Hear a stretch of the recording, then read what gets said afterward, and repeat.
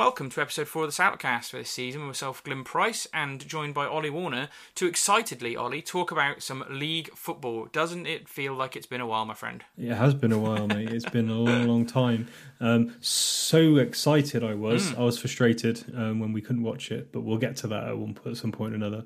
We will get to that, yeah. There's obviously some iFollow discussions to be had at some point down the line, but just brilliant, really. We've talked about, watching the first Shrewsbury game last week, didn't we? And the excitement of kind of watching it, belayed with the frustrations of not being at the game. But again, it's kind of the first league game. It kind of, to me, that excitement of ready for the game on Saturday, it kind of ramped up even from the Middlesbrough game, especially as we had a little bit of a glimpse of the team last week. So yeah, another good moment to kind of at least get back to that league programme and start to think about what we might actually see this season. Yeah, definitely I was looking forward to it all day on Saturday. It was, good. Still not the same, obviously, as going to a ground. But, it was good. And, I was all ready to go. And, intrigued. Obviously, it was a tough fixture to start with. But, some definitely some positives to take from the game.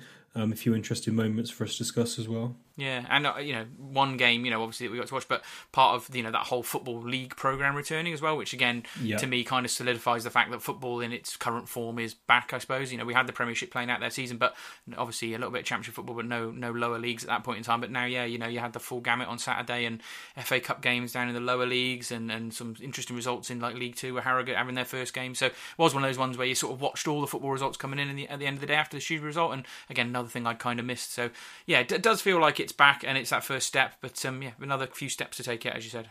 Yeah, definitely. Good stuff. So the good thing is we do get to talk about Shrewsbury Town game, so we shall move on to that now. It was a 0-0 game, but we'll talk about that, not maybe being reflective of some of the football last season, but let's get into it. First league game of the season, Portsmouth and Shrewsbury Town. Here it's to Lawrence. It's been left for Bobby Grant onto his left foot, and he drives his second and doubles Shrewsbury Town lead. So, Portsmouth 0, Shrewsbury 0, 0 fans. Interesting, Shrewsbury were changing in some kind of random room. The club put a photo out and it looked like they were getting changed in some kind of village hall or something. And plenty of room for the players to shout and get ready for the game. So in terms of the team, so there was a few changes in this game coming into it. There was a few surprises, I'd say, but I'll ask your opinion actually when we've just run through it. Yeah. So we had Sarkic in goal, who came in for Harry Burgoyne, and Williams moved across to right back, which I think was probably maybe the biggest surprise. Then Ebanks, Landell, and Pierre in centre back. So nice to have a left-footed centre back in there. Goulbourne playing left back, and Walker sitting deep again, and then Vela came in for Edwards. High started again, and then the front three was the same. So just to kind of say, maybe Edwards has an injury and is out for a few weeks, and then I think Pierre's coming back in because he's our best central defender. And then interestingly, goalkeeper change, Glenn. Yeah, there's a lot to cover, really, isn't there, considering what we saw on the Middlesbrough game and the kind of changes. You've covered them there. We'll sort of talk about them one by one. We'll talk about the goalkeeper, as you said, first. Yeah, I mean, Harry Burgoyne had a nightmare, didn't he, last week? Now, to me, I'm going to say this early on, the move to play Sarkic, and it is Sarkic, isn't it? We've had the official Stuart Dunn pronunciation class now, haven't we? So to start him, I think maybe indicates to me that he's going to be number one, Ollie, at the end of the day, because he'd only come into the football club on, was it Thursday, and met everybody for the first time? And Friday was his first training session. Do you know what I mean? That's massive for one day and then go straight into the starting lineup. Now, we could all see why. He was bloody amazing. So I've got if you think of a nickname for him, for me, go with Iceman, from Top Gun. He was just chilled. He was almost had a cigar when he was playing. He was very chilled out, so calm. And he's got and as Mark Elliott kind of pointed out, how kind of calm he is. Yeah, he's got that calming presence, which is what you really, really want in a goalkeeper. No, and so as I say, I think maybe that's settled the argument for the moment about who's going to be number one. I don't see Burgoyne. I think that settles it for the season. I'm afraid. I think Burgoyne will be getting your EFL Trophy games, so he'll probably play one of those games next week. But it's a shame, and especially after what happened on his debut, it would have been nice for him to have had one good game. But maybe he'll get another chance. You don't know. This kid's going to be on international duty as well. So as we talked about last week, Burgoyne will have to play then. But so that was the first real interesting change. I suppose you're right. The second one, in terms of maybe more of a kick in the balls for Donald Love, really more than anyone, is Williams playing right back. Now, he's a good player, Williams, isn't he? And you want to get a team where you've got Williams, Ebanks and Pierre all playing at the same time, because potentially there are three best defenders. And this is a way of doing it with sort of shoehorning Williams in at right back, where he has played a few times and he has been decent, hasn't he? So I've got a theory of why he played there. But it's not great for Love to have lost his place already to someone but who's I think not. this was game specific. Yeah, you reckon? Okay, what's your theory, Yeah, Ollie? so I was kind of wondering why he was playing there, and having watched Pompey in the playoffs and stuff like that, they do like to switch the ball to him and use his aerial. Can use him as an aerial threat. And he's quite a strong winger. He's not a little winger. He's quite a tall, strong winger. So I think we played Williams for that kind of aerial defensive solidity. Being able to win those headers. Yeah. And put a battle on him. That's my theory. Okay. Well, we'll see. We'll have to see, won't we? It's going to be interesting to see who plays there every week. We know Fossey's going to be pushing. Yeah. Sooner rather than later, you'd assume. So it suddenly becomes pretty competitive in the sort of centre back and right back position, doesn't it? And probably which is competition is what you want in the team. Certainly not a position we need to look at increasing any members of staff there for the moment. Unless we can get a world class player, it's unlikely to happen. We're not going to get a world class player, Ollie. We're not going to get Kimmich from Bayern or something. Ebanks and Pierre. Yep, that's my front. That's my centre back pairing. I play that every day of the week. And Goldborn was good last week, so kept his place. And then midfield. Did you say one change there with Vela coming in, but obviously because Edwards was injured, and that's just disappointing to hear about Dave Edwards getting injured, isn't it? I mean, it's starting to become a bit of a pattern, isn't he? Obviously had a good run at the end of last season, but to get injured so soon into this season isn't great. However, Vela came in and did a good job, so it's not really a massive worry. And then the front three the same. So yeah, an interesting lineup, and certainly maybe a couple more changes than you might have expected watching that Middlesbrough game, Ollie. Yeah, no, it does. It was good. It was good performance. Interesting. So yeah, I don't know. There'll still be changes as this window goes on, no doubt. And some of the players that maybe performed better in here are maybe performing. When we talk through the game, maybe some of the players that had the best games are doing so because they know they're the ones that are likely to get replaced with that quality that Ricketts is looking for. But maybe that's a bit unfair. So yeah, we saw the team on Twitter and obviously I had a little chat about that, and we all sort of thought, interesting. Let's see how this comes out. And would you want to explain the start of this game, Ollie? Because obviously everybody watched this on iFollow, and not everybody had the same experience, I don't think. No, it was a bit hit and miss. So Shujitan come running out in front of ran across the back of the goal and came out from where the Pompey cop, I don't know if they call it a cop, but kind of Pompey main end, where all their noisy fans sit. So game kicks off. We're all sitting there, cup of tea, whatever your drink of choice is at 3:00 in the afternoon at home. Unfortunately, after a few minutes, we are watching a Sunderland game. And while I love football, I did not want to watch Bristol Rovers versus Sunderland. Did get to see them score a penalty at least, but that is not one to see. And I got really irate. I was literally fuming. And when you look back at the tweets now and you think, well, that was a bit of an overreaction, wasn't it? But at the time, you'd waited all day for this. You've waited months for this. You've waited weeks, days, hours, and you've been clock watching all day. And you paid for it. And it was working. Yeah. For it then to be pulled away, and you didn't know when it was come back, I was absolutely livid. And just were to say that, for me, I think me and you had the same experience. I think we lost from about 5 minutes, maybe 5 minutes, well, less than 5 minutes. I think it was at least 10 minutes we lost. Yeah, I didn't. Up to about the 13th minute, where my brother said that he didn't lose it. Some people only lost it for 5 minutes. And Brian tells me, because I did contact the club about iFollow, not just about the game, but also, there's certain things are not available now. The full match isn't available now. Could watch it. So it's a bit odd. You think it would be one for all. Odd. Maybe it's device specific. That's the only thing I can really think of. But we maybe need to look into that a bit more detail. I was streaming it off my phone, so maybe that was a part of it. I did it through a Chromecast actually. So maybe that's interesting, Ollie. Interesting. But it did really sully the start of the bloody league season. Say £10. I feel like you should get a bit of a refund for it. I wouldn't expect a full refund for it because you did get most of the game. But imagine if we'd have missed, a couple of opening town goals and we'd end up winning 2-0. You'd be bloody livid. And at the end of the day, I haven't seen the start of this game. The bit we missed, and it's difficult to do a podcast about part of a game you didn't watch over the. Yeah, and normally, I did message you, didn't I? Afterwards, saying, don't worry, it'll be online.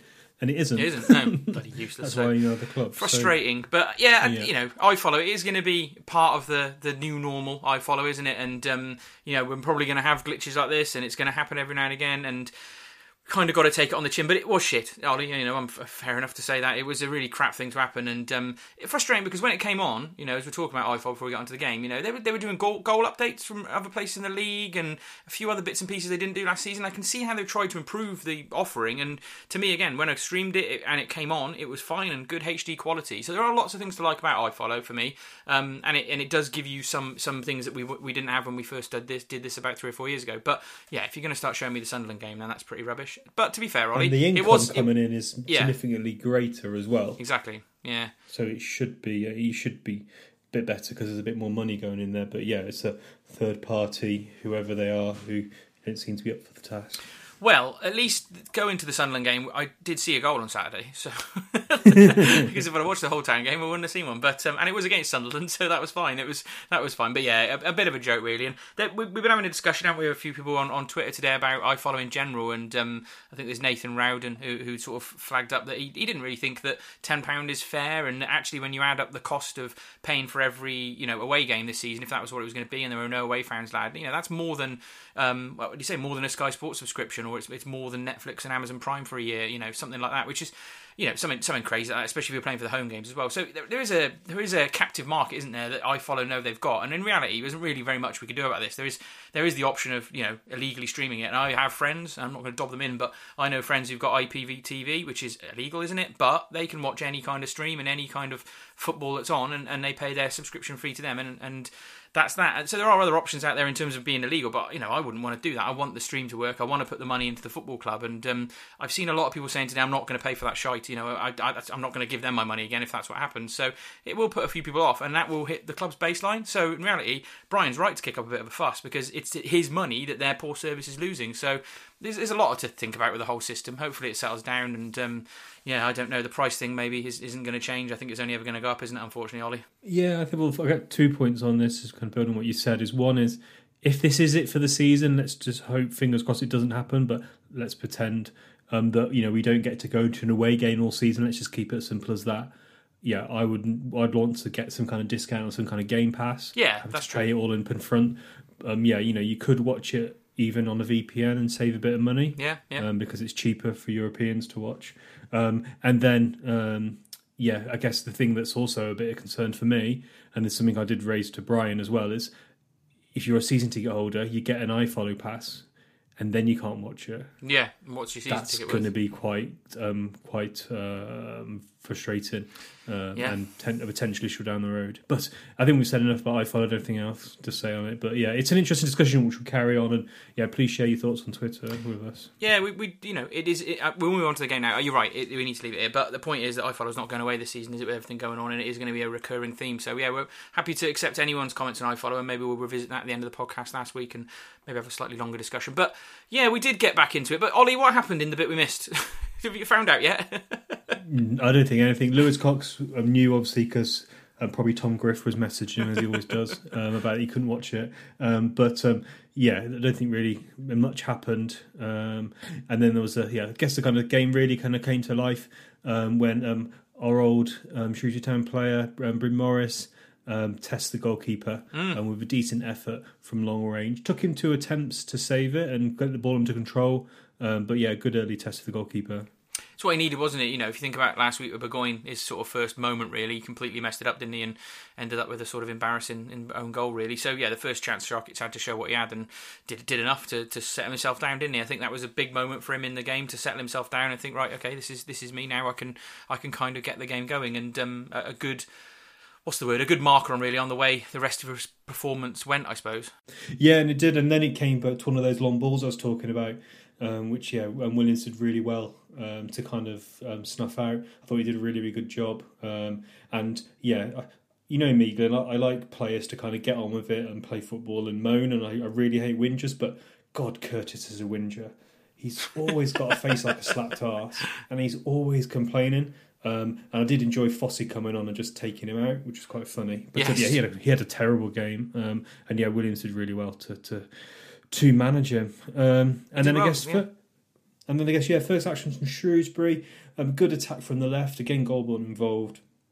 Passes to Vela, passes to Walker, and then Walker goes on one of his mazy dribbles, goes past a man, passes to Worley, tries to find Cummings, but the shot was deflected over. And yeah, that was a good. We cut into them really easy there, didn't we, Glyn, to get into the box?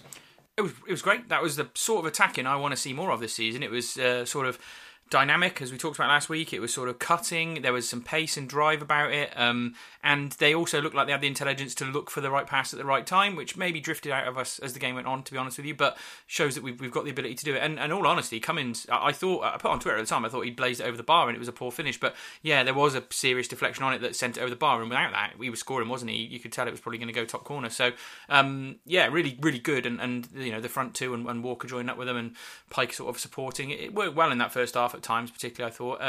And yeah, we were unlucky not to go ahead there, to be honest with you, I thought. Yeah, no, it was a good opportunity. And then there was probably one of the first contentious moments of the game. So yeah, counter-attack by Pompey, ball over the top, and Marcus is running on goal, and then he goes down. I won't show what I think, Glenn, but yeah, what did you make of this incident where Pierre got a yellow? Initially, I thought he was lucky not to get sent off, to be honest. I mean, look, it's hard to tell because we haven't seen it back, really. I mean, the highlights went up, but I've been busy today. But, on first view, it looked like he did catch him as much as he sort of protested that he didn't. And he looked mystified and annoyed that he'd been given it. So, yeah, okay, maybe it looked like he did, maybe he didn't, but the referee's seen it. So then you think, okay, the referee's seen it, he thinks it's a foul. If it is it a red or a yellow? Because it could have been justified that he was last man. And luckily for Pierre, Ebanks Lendl is pretty quick as well, and he was just covering around the side, wasn't he, to the left-hand side. So, okay, then it's not a red card for me. So, yeah, it was a bit of a mess they got themselves into, Ollie, wasn't it, to be honest with you? It wasn't great defending, and I think getting away with a yellow card and a free kick in that situation was probably the best we could have hoped for. It could have been a bit worse, to be honest with you. So, yeah, I don't know. He probably got a bit lucky not to get red, but we've seen referees send players off for stupid things like that before, but it didn't happen, and that was that, I guess. I don't know. You're probably going to say you didn't think it was a yellow card.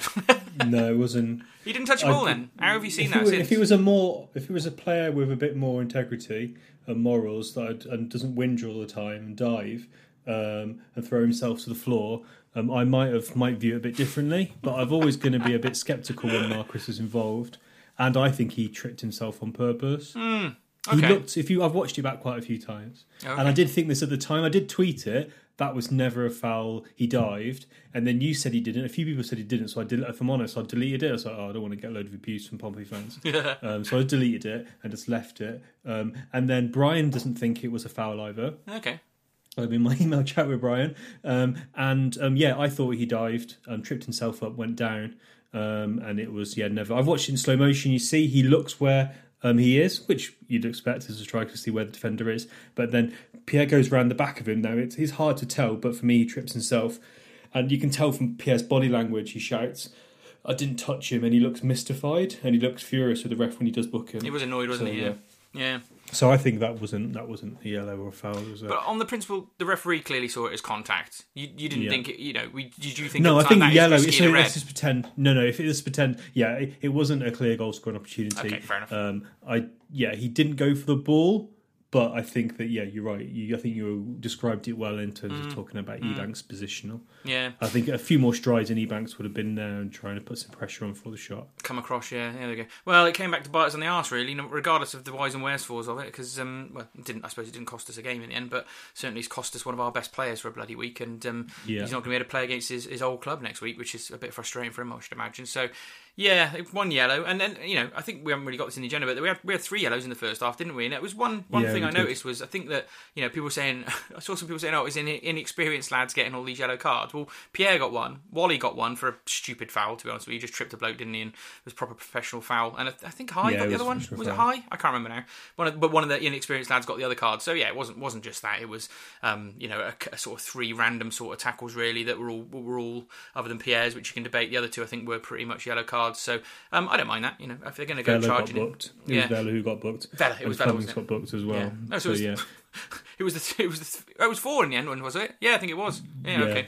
There we go then. So it was all the experienced players. But I think one of those things I was saying to my brother while we were watching the game was that if you noticed, and we haven't really talked about how Town were playing first half, is they were hunting in packs at times, and they were really trying to high press. There was one point where we sent, they were trying to play out the back, Portsmouth, and we sent our 3 forwards, and they were all in the box trying to chase and close the ball down. And God, we haven't seen that for such a long time. That's such a difference, isn't it, compared to last season? But I think you'll find that you occasionally get a few more yellow cards for trying to make that last little step, and you just don't get to the ball and you trip someone, and you'll pick up a professional foul for that. So I think we probably will get more bookings for if we're going to play like that. We might get a few more bookings, and we might get more red cards because of it, because you might have a few more players on yellow cards as the game goes on. But if we're going to play on that front foot football, that's maybe something we've just got to accept, Ollie. Yeah, definitely. I think also a little bit of rustiness as well is playing in there as well. But I think it's fair to say that I think Shrewsbury Town shaded the first half. Good counter-attack from Shrewsbury, Vela to Cummings, who runs forward. And then this is something for me, we'll come back to this slowing down and crossing, I think could be an issue for us. But he crosses it, hits it to goal ball, and he crosses it in, and then a really, really good header for Pike. And then Shrewsbury would just seem to be getting into the opposition area quite a lot with some good counter-attacks and some good distribution. I'd call them long passes, and getting switches into dangerous areas. It's clearly something we were working on. So I think overall, first half-wise, I thought we definitely shaded it. Yeah. I think for me, Walker started to shine in the first half with his distribution from deep. I think you've got to give him a lot of credit for that. Some of his passing at times was, I literally didn't know where he was passing to, and I was like, wow, that's a good pass. And it happened at least twice, maybe 3 times we did a superb pass. I'm already starting to think, I put this on Twitter, but I'm already starting to think he's going to be one of those players that we have occasionally where they're not really very highly rated, because maybe they struggled in the first season, or, with Walker it's been, a troubling season last year, although he didn't finish it and he maybe didn't show us his best football. But then the next season, someone goes on, out of that pack of sort of mediocre players, they actually go on to be a really important player. And I always think back to someone who was Terry Dunfield, who, no one really rated him that well in the first season. He was sort of a bang average midfield player. He didn't really shine. And then he had a season, the next season, where he was really good. And I think he was, in the mix for player of the season and stuff like that. I'm not saying Brad Walker's going to do that, but I certainly think he's got an opportunity on the evidence of, these first 2 performances this season to at least, show us the reason why Sam Ricketts was so keen to bring him in as his first signing, and the sort of ways that Ricketts has talked about him. And he seems to be developing and maturing. He's getting to a sort of more mature age now, and some of the ability that he showed on Saturday is encouraging. And, he's been one of those players we've maybe been very critical of, Ollie. We can't, rewrite last season's podcast, but we can start this season by giving him nothing but praise for those first 2 performances. And long may it continue. I think it's good to see players progressing, and that's what you want a manager to do. You want them to progress a player, don't you? Yeah, you do. And I think for me, at this level, you can kind of go 1 or 2 ways with certain players. You can try and get someone who's good at everything. And maybe he's not a kind of great at, a bit of a jack of all trades. He's all right at passing, all right at crossing, almost at passing. He's got quite good physique. Where I'd say Brad Walker, isn't the most mobile of players. No. But he's physical, he's tall, and he can win headers, so he's got that strength. And his passing is a massive strength. And it's probably, obviously it's his biggest asset. So while he hasn't got other things, having him in that sitting role with some mobile players around him works really well. And then he has passing ability. From what we saw in this game, it was really, really good. So I think it'd be interesting to see how he gets on. Be interesting to see how he plays. And we're unsure who was going to compete with Goss in that kind of deep line playmaker role. So it gets almost, High has showed himself to be a first team player, and then also Walker has performed well, so it kind of raises the question: do we really, really need lots more central midfielders? No, unless there's some genuine quality there, as we've talked about before. You're probably going to Doherty type, a John Nolan type, someone on loan that is going to just be that level above a Ben Godfrey. If someone like that becomes available, we're going to get them in straight away. But Walker, Vela, High, Edwards, Norburn, Goss. I mean, that's 6 for 3 every week. That's and potentially Josh Daniels as well. Yeah, that's going to be probably enough, and it's probably enough quality not to get re-relegated. I mean, you look at Walker, Vela, and High. One of the things that stood out to me on Saturday was all 3 of them pass accurately and crisply. They might not necessarily be that John Nolan type. None of them, I don't think, are that John Nolan type that are going to unlock a defence. But when you've got 3 attacking players in front of you, maybe none of them need to be that player. I think Vela can, but we haven't seen the best of him. We've not seen it yet, have we? Yeah. No. So first half ended, and I was pretty pleased overall. Yeah, it was. I say my only real problem with the first half really was the was just not taking the chance when it came, I suppose. And I did think, and it started to become more apparent as the second half wore on, but I did start to notice at the end of the first half is that I really like Cummings. He's one of my favourites, and he's going to be dynamic and he's going to get forward and run at players, but I don't know, it feels a little bit like to me like he'll do a lot of good work and then he will just sort of not have that cross or that pass, because he's, as much as Ricketts has said he can play out on the right, I still think he probably is more of a central striker. And he's going to have to develop that. I forgot to raise actually. Yeah, because when he cut in, I think you think about that time where he cut in, slowed the whole attack down, and then crossed it with his left foot to goalboard. And for me, one of the triples is you play inside forwards and they're going to get in the box, they're going to shoot.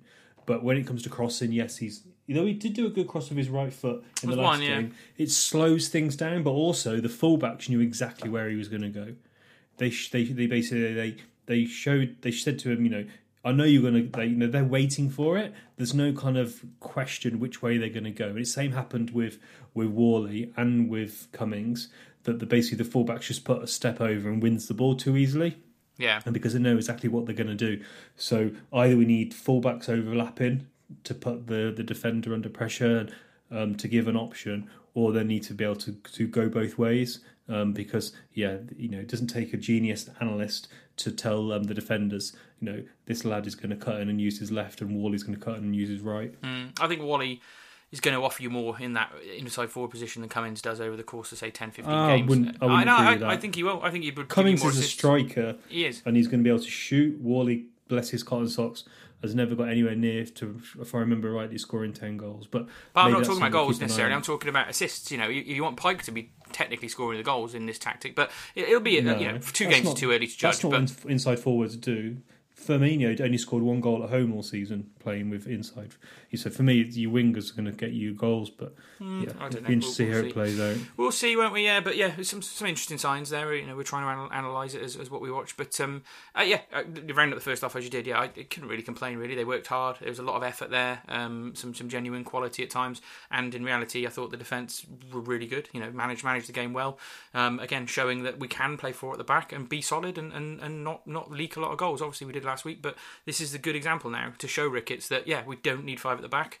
This 4 solid enough to play out a game against a team that are probably going to be up there at the end of the season by all accounts, and do it in a relatively easy fashion in that first half, I thought. Yeah. Second half started, and I thought we started the second half quite well, fairly positively. Yeah. There was a really nice bit of ball where Cummings played it to Williams, who played it to High, then to Pike, who then passed it to on-running Walker, who got into the box. Unfortunately, kind of a bit of a rush to the head. He had a shot come cross and it kind of went off. He was in a fantastic opportunity. And again, that's where you have him for his passing ability. And he's not going to necessarily score in that place. If maybe had any other midfielders that played in the game, maybe they would have at least had a shot on target, I'd say. Yeah, Norburn, you'd imagine in that situation probably would have been a bit better. I mean, that is one problem. He doesn't appear to be able to shoot. And he accurately said at the end of the game, Brad Walker, I should have had a hat-trick. And he probably shouldn't have. He should have got at least 1. But, he was getting up there and getting the chances, so you can't really argue too much about that. And maybe he just needs 1 goal. I mean, he hit that absolute thunderbolt free kick in, doesn't he? So maybe he just needs to start shooting from longer distance. Getting that close obviously puts him off, Ollie. So we'll have to forgive him for that. But, yeah, it's interesting. Considering he was sitting the deepest, he was getting up quite a lot, wasn't he, to be that sort of extra man at times. Yeah, he was doing good. And again, this is just that fluidity that we're playing with this season that players can run on. It's going to be a bit of a threat. And I thought it was interesting after that attack, you could clearly hear the manager throughout the game, and he was shouting reset, and telling the players to get back into position. I couldn't hear what was actually on the screen, to be honest with you, because I had 4 children running around in front of it, so I could see the action, but I couldn't hear too much of the commentary or the crowd sounds. But yeah, and I guess maybe after that chance, that was really where the game changed somewhat, Ollie.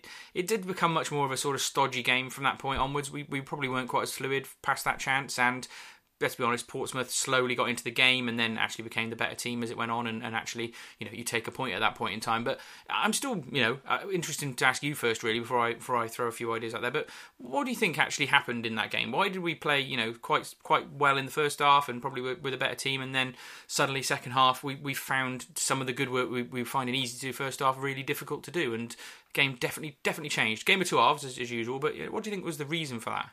Yeah, it's a really good question because I was trying to figure it out for myself and trying to get some opinion. That's why I was actually going to watch a bit of this part of the game back because I was really confused what really happened.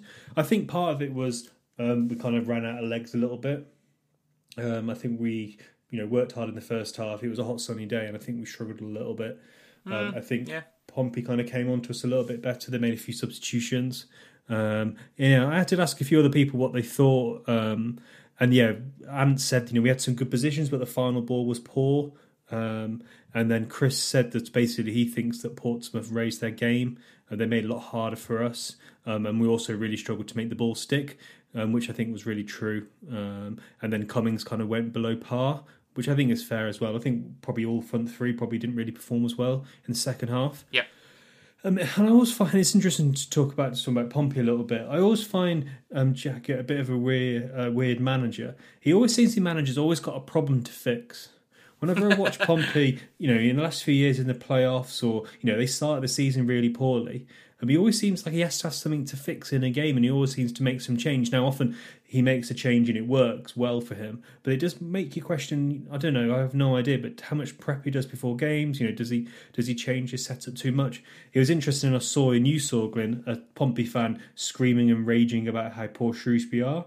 But then, interestingly, I did check the Pompey thread, and to be fair, most of their fans were kind of criticising their own team, not really pointing any fingers at Shrewsbury. We weren't dirty or hyper defensive.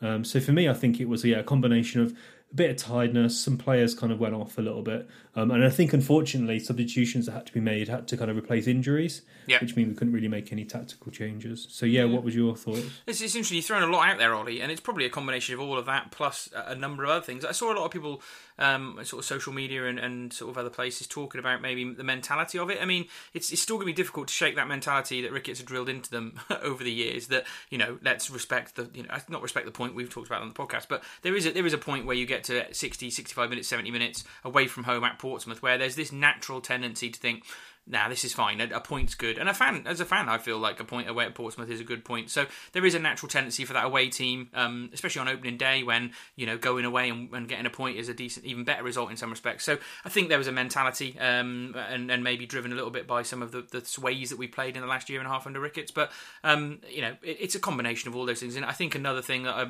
I probably would say is we did tire, particularly in the last 10 minutes.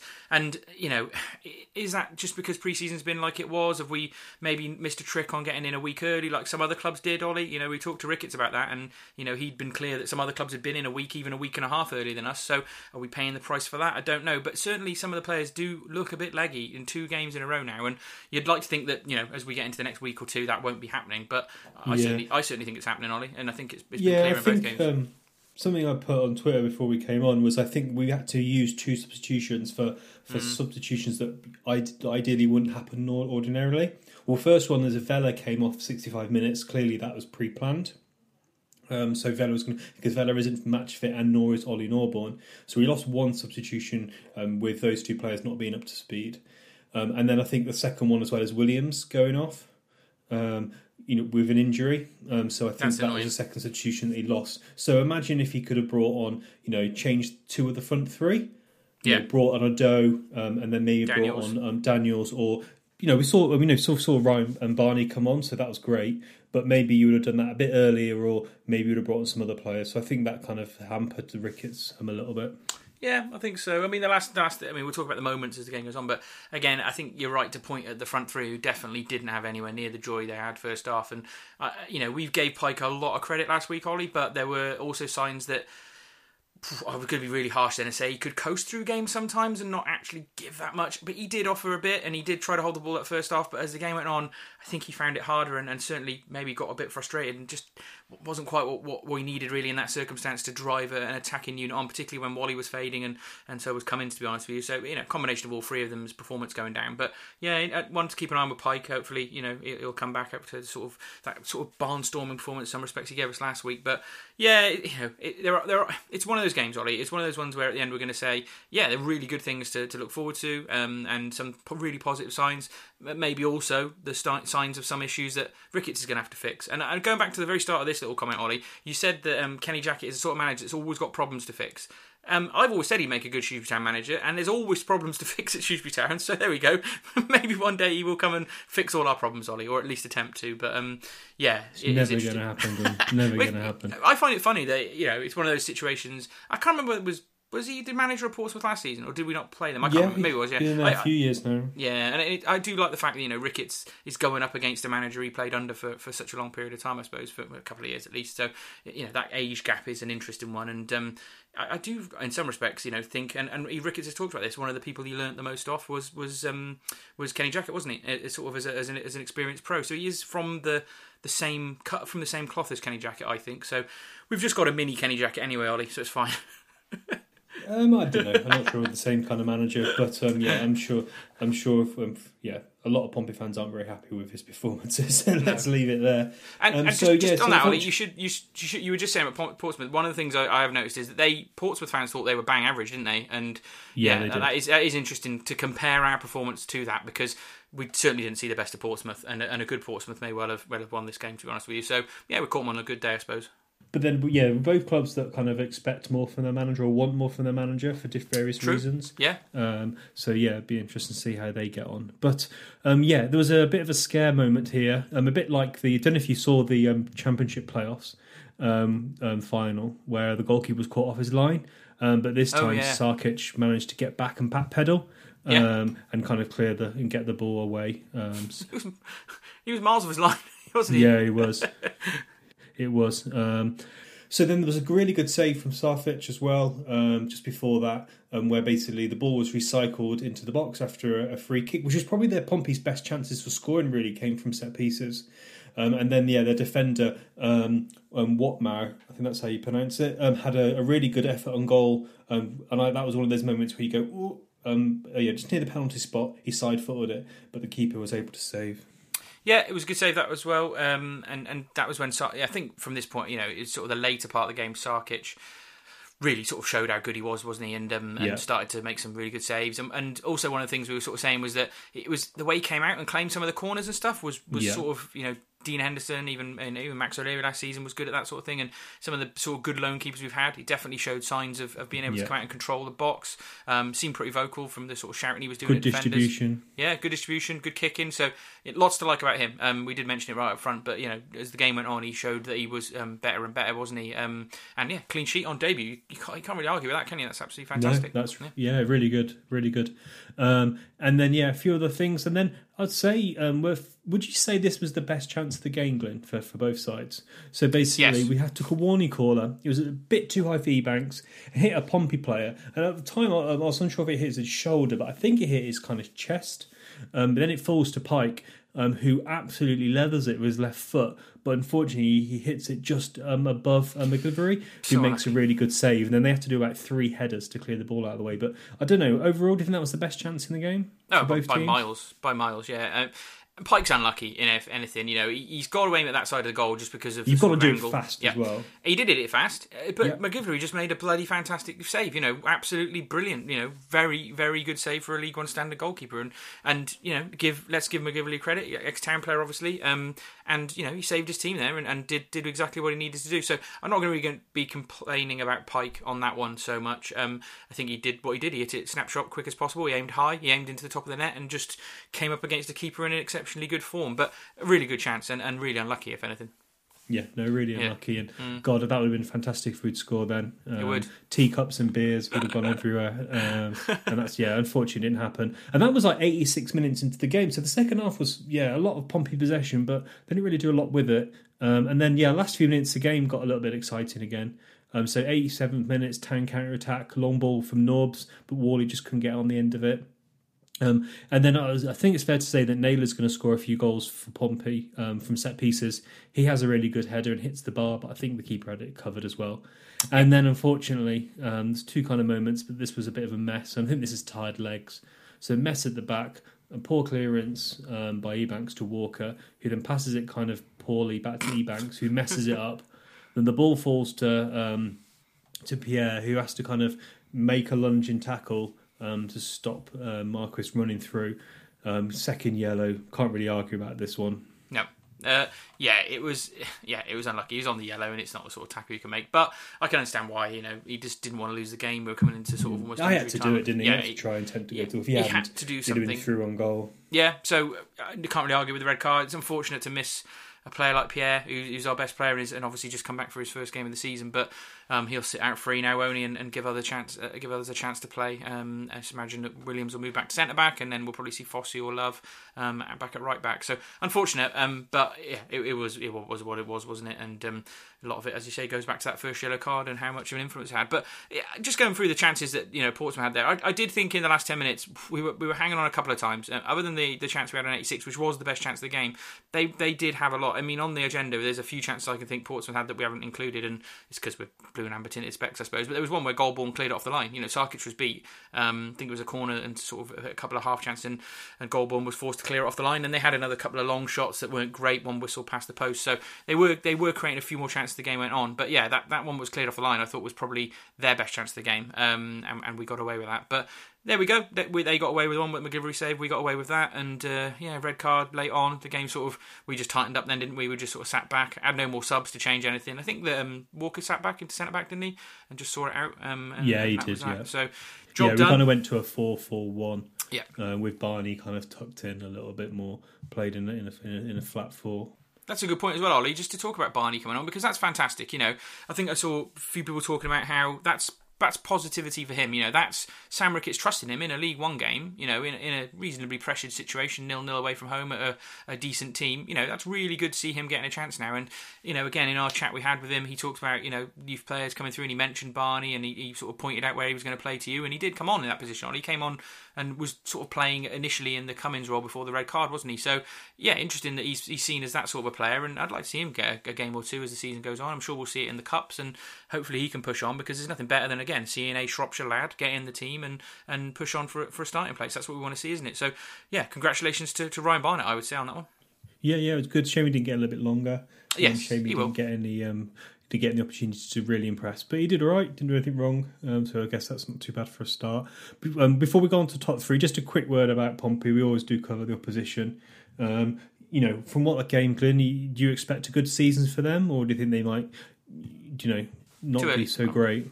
Judging on that one performance, they look just about as average as we did at times during most of it, and they'll probably end up mid-table, same as us. But yeah, it's difficult to judge it on one game, especially as for all we know, they could have been missing a couple of players or something. I just don't know. But they weren't great, and I can understand why Pompey fans expect better, because they are one of the biggest teams in the league still, regardless of everything. So yeah, it's fine. Let's get a point at Portsmouth. We'll take that back, and we'll have easier games this season, I should imagine. Yeah, I think for me, it's interesting. Andy Davis shared, he said that he thought Pompey were average on team sheet before, and he thought they proved it in the game. They lacked quality in the second half. And basically, he wasn't overly impressed with them. For me, that's the same as well. I was expecting a bit more from them. They didn't really try to pass it through us. They didn't seem to try and take the game. Yeah, okay, both their number 10s kind of struggles. There's a substitution that came on to take off the first number 10. I think it was Evans, or if Evans started. I can't remember which way around it was. So Evans started, and then he came off after 55 minutes for Cannon, which doesn't say a lot if you're being pulled off after 55 minutes. And Cannon didn't really get into the game either, so I think they really struggled to kind of do much. So be interested to see how they get on, whether they start picking up results. If you don't, I think the manager might be under some pressure, but obviously the fans can't show their displeasure because none of them are there. Well, they were doing it online, so that's fine. But, I mean, from Portsmouth and Sunderland and probably Hull this season, there in Ipswich, they're the clubs where the managers become under pressure much sooner. There's just a higher expectation, isn't there? If Ricketts had a similarly bad run, he probably would last it out more than Kenny Jackett would at Portsmouth. So, yeah, one to keep an eye on. I mean, I'm sure they've had a few dodgy games against us recently, but ended up doing pretty well in the season, haven't they? We've actually had a really good set of results at Portsmouth over the years. Bobby Grant scored 2 there, didn't he? And we won a couple in between that game a few years ago. So, and they've always ended up there or thereabouts, haven't they, with a decent season. So it's difficult to judge it on the performance against us. But it's fine. I'm all right with them being average against us. One thing I was saying, you just said then that Portsmouth fans are expecting more from their team in that game. On the basis that we were really positive last week and the way we attacked against Middlesbrough, and were probably really gun-ho in some respects, were you expecting more from Town? When you take in the whole 90-minute performance, were you expecting more from Town than we saw on Saturday? That's a really good question. Probably maybe a little bit more. I think maybe first half we were fine. I think a little bit more second half, yeah. Definitely expected a little bit more. A little bit disappointed that we didn't kind of take that kind of energy and stuff into the second half. But again, I think the substitutions and just the kind of situations we are of some of our midfielders and stuff was kind of a bit lacking. I think for me, if anything else, it just proves that, what we've been saying all along, we want a bit more quality in the squad in the final third. And I don't think this game's, it certainly helps the case for that, which I know Sam Ricketts knows anyway, because he says he wants to sign a few more quality players. I think for me, yeah, I would agree with that. I mean, God, you're not writing it off, and I'm excited by the positives. It just felt like a little bit of a reality check in some respects, because we scored 3 goals last week. I think it'll be interesting to go from this game to Northampton.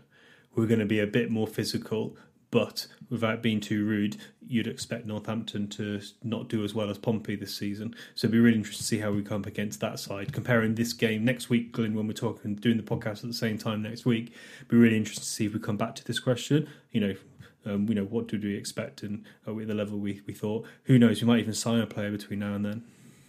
Well, way it's going, I wouldn't hold your breath, Ollie. But yeah, I just think, we talk about all the positives and how we're going to play differently, but we've spent two seasons almost, I suppose, with all the bits that we've had of lamenting our lack of goals in the Football League, and it was another 0. So, let's hope it's not a pattern that repeats and we can start to score a bit more regularly like we did against Middlesbrough. But yeah, just a little bit of a sort of gap check. And that's not to say this was a bad performance, Ollie. I'm not saying that at all. But no, I think you're just going to see different performances over these first 10 games. And, as I say, we'll make our judgment over 10 games as to what we've settled down like and where we might be headed.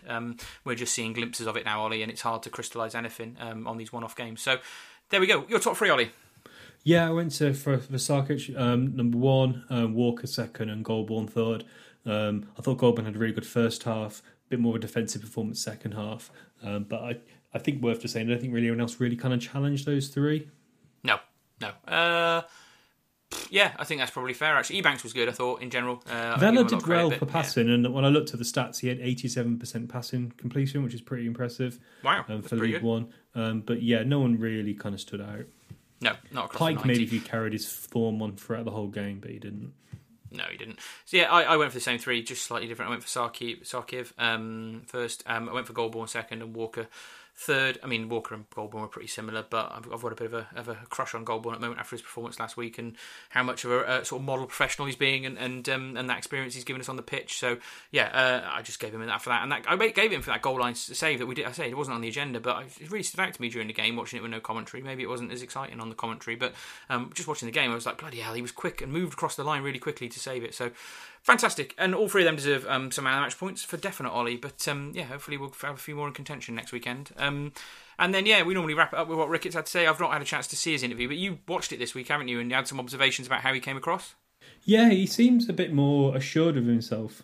Seems a little bit more confident, and yeah, even joking with I think it was an opposition member of the press. Who was asking him some questions at the end about tactics and stuff, and he said, I'm not going to give you all my secrets away. So he seemed a little bit more relaxed and a little bit more, probably, getting a good away point is going to help that, but he just seemed a little bit more confident, and hopefully we get to see a bit more about it, because also we don't want to keep talking about it every week, but we did meet him, and he's a really nice guy, but in the press comments, he comes across as quite cold and quite he does. Obviously protecting himself, which is fair enough. You don't want to start telling everyone what you do and giving people clues and tips to help them come and prepare against us. But yeah, good to see a little bit more from him. So what did he say? Coming away with something which is good, so many positives. The players are excellent and we should have scored. Went toe-to-toe with a team that will be in the top 6. So it's interesting he doesn't call them top 2, he calls them top 6. On the goalkeeper, it was a really tough decision, but he had to make quite a few tough decisions today. But he was really, really pleased with how the players and the goalkeeper in particular performed. You said he shared that the players were talking about unity in the dressing room after the game. Second yellow, he couldn't really complain. And then he shared, as we've already alluded to already, that Edwards got injured. Goss had a knock at the start of the week, so I think that must be one of his tough decisions. He started Walker above the head of Goss, so it'd be interesting to see if Goss starts at home. And then you mentioned about the hamstring strain for Williams. which sounded poor to me, to be honest with you. I think people were assuming he'd had a knock or something, but a hamstring strain. Hamstring is not the bruising or something like that, but your hamstring is not something you want to hear. Especially when you trade on Williams' pace and athleticism, isn't it? And so you want him to have some pretty strong hamstrings. But fingers crossed, it's a very, very minor strain and something that the media, don't think the media will be looking after it, but the physio and the fitness staff can sort out pretty quickly. Because with Pierre being out, Ollie, we should just mention this for 2 weeks. If he's got a hamstring strain and he can't play next week against Northampton, what are we doing? Is it Walker? Is it Walker and Ebanks? Because, suddenly we've not got a lot of centre-backs knocking around, have we? Sears, maybe. Sears, yeah, good shout, yeah.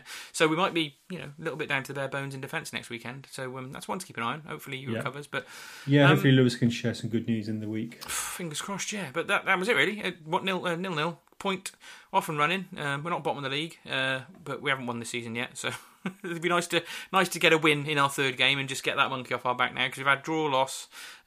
We need a win now, don't we? So that's it really. I suppose we're just going to move on to a little bit of sad news to wrap this off, won't we, Ollie? But there isn't too much to talk about at the moment, except I suppose for news on what isn't happening.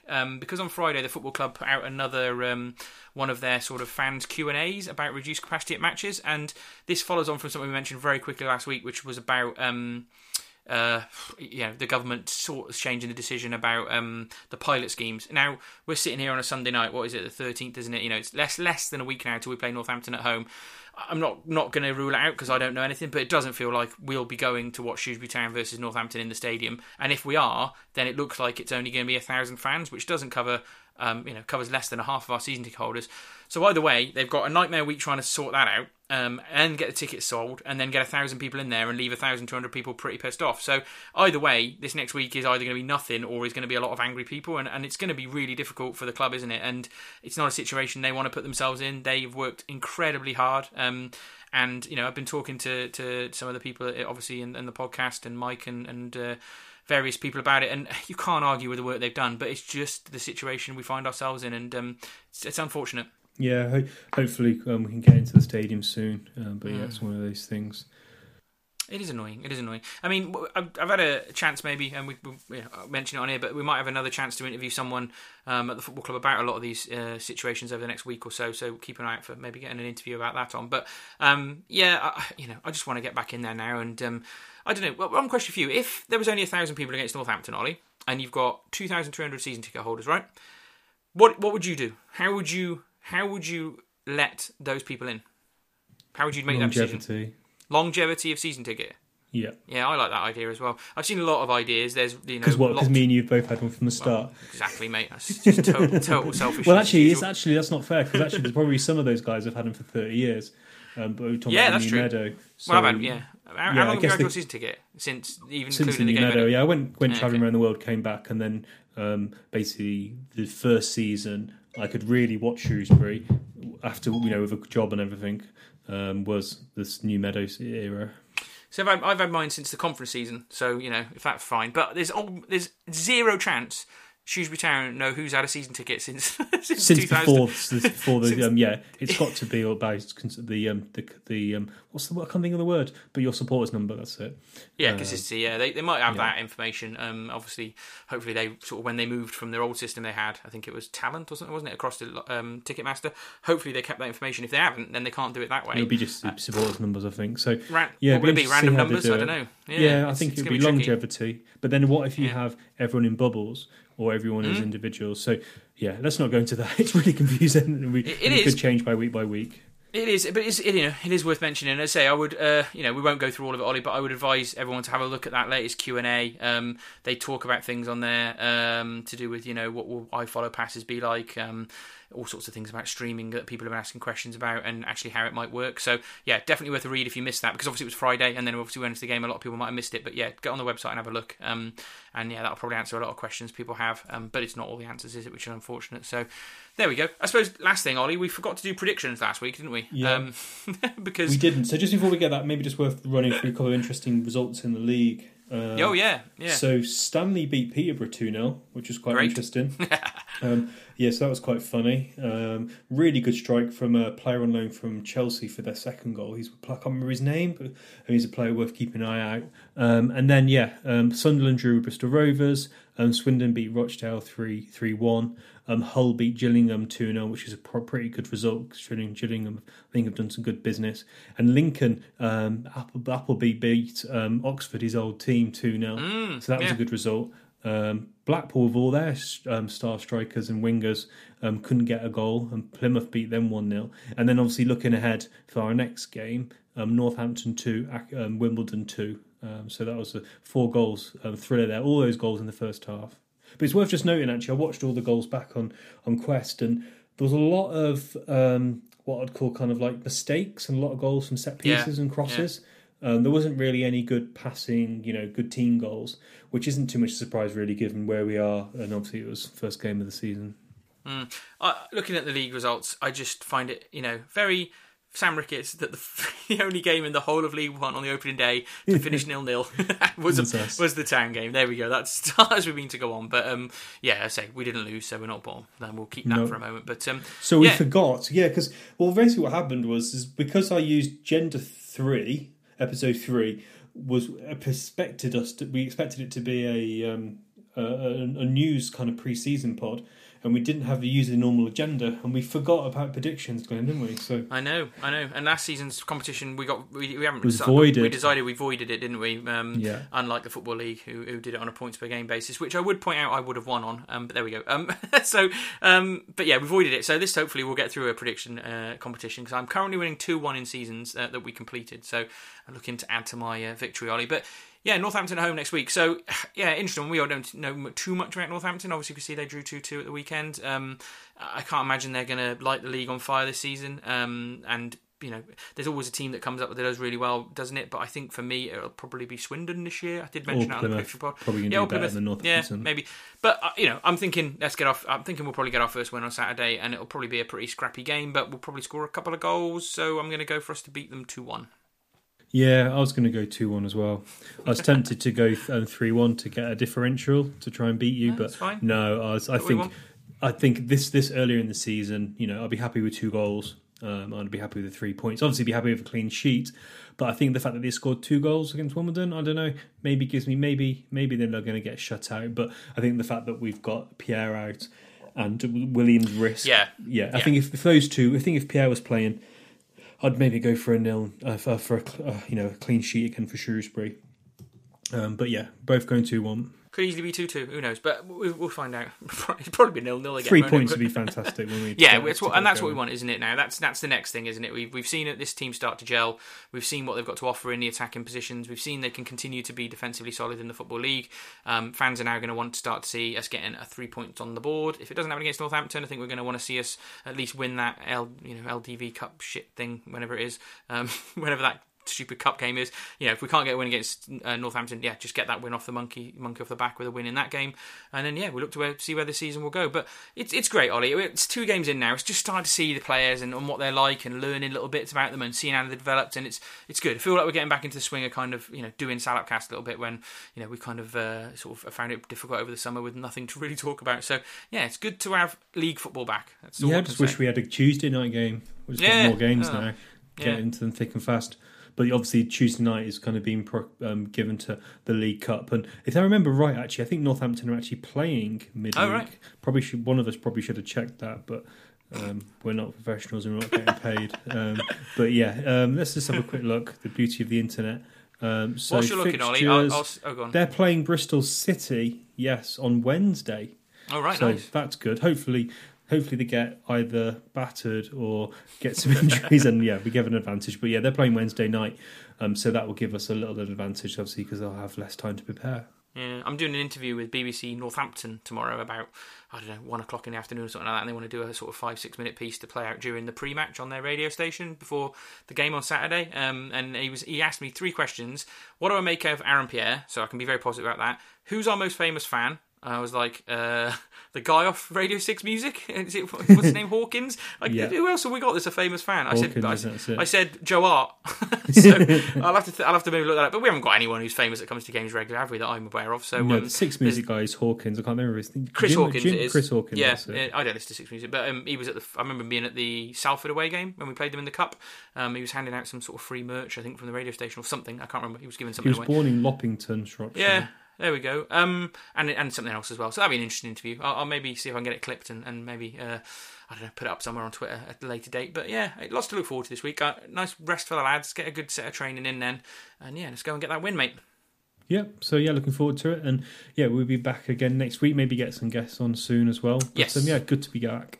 Good stuff. Catch you all next week.